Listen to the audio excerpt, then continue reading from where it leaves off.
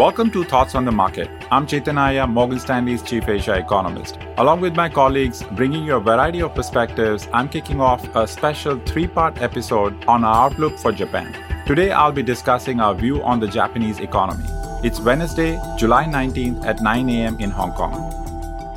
As you may have seen, Japan's economy and financial markets have attracted outsized investor interest this year. We at Morgan Stanley Research have had a constructive view on the macro and markets outlook for some time based on 3 pillars: a decisive shift away from deflation, structural macro reforms, coupled with the improved corporate governance on the micro front, and return on equity for the corporate sector. Let's start with the macro outlook. From my vantage point, the single most important factor that defines the Japan narrative is inflation. Between 1993 and 2012, the Japan economy was trapped in deflation, with headline inflation hovering around 0%. The pursuit of Abenomics from 2013 onwards brought about a transition from deflation to low-flation, and inflation managed to move a tad bit higher to an average of 0.5% from 2013 to 2019. In this cycle, we are seeing yet another shift in which Japan is decisively exiting deflation. Indeed, we see Japan transitioning into moderate inflation territory where inflation average is 1 to 1.5% over the medium term. How is this inflation outcome achieved? Since the early 1990s, Japan has experienced monetary easing and fiscal easing, but the two have never really come together in a coordinated fashion and in fact, at times, have neutralized each other.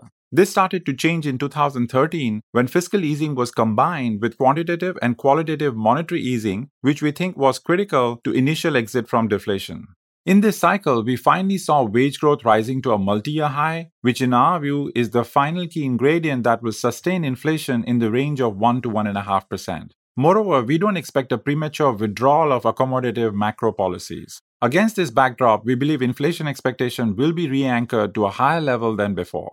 Why is the liftoff of inflation so important? Well, moderate inflation is what makes the economic machine work. If consumers expect deflation or low-flation, they will be incentivized to put off their spending plans. For the corporate sector, the resulting high level of real interest rates will not catalyze new investment. This whole situation changes when moderate inflation takes hold and inflation expectations shift. Animal spirits come back to life, and that is at the heart of why we are bullish on Japan.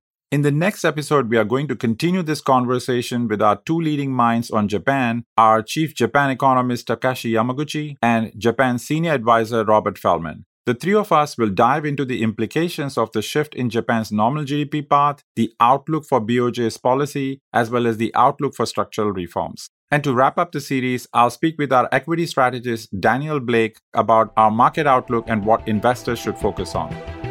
Thanks for listening. If you enjoyed the show, please leave us a review on Apple Podcasts and share thoughts on the market with a friend or a colleague today.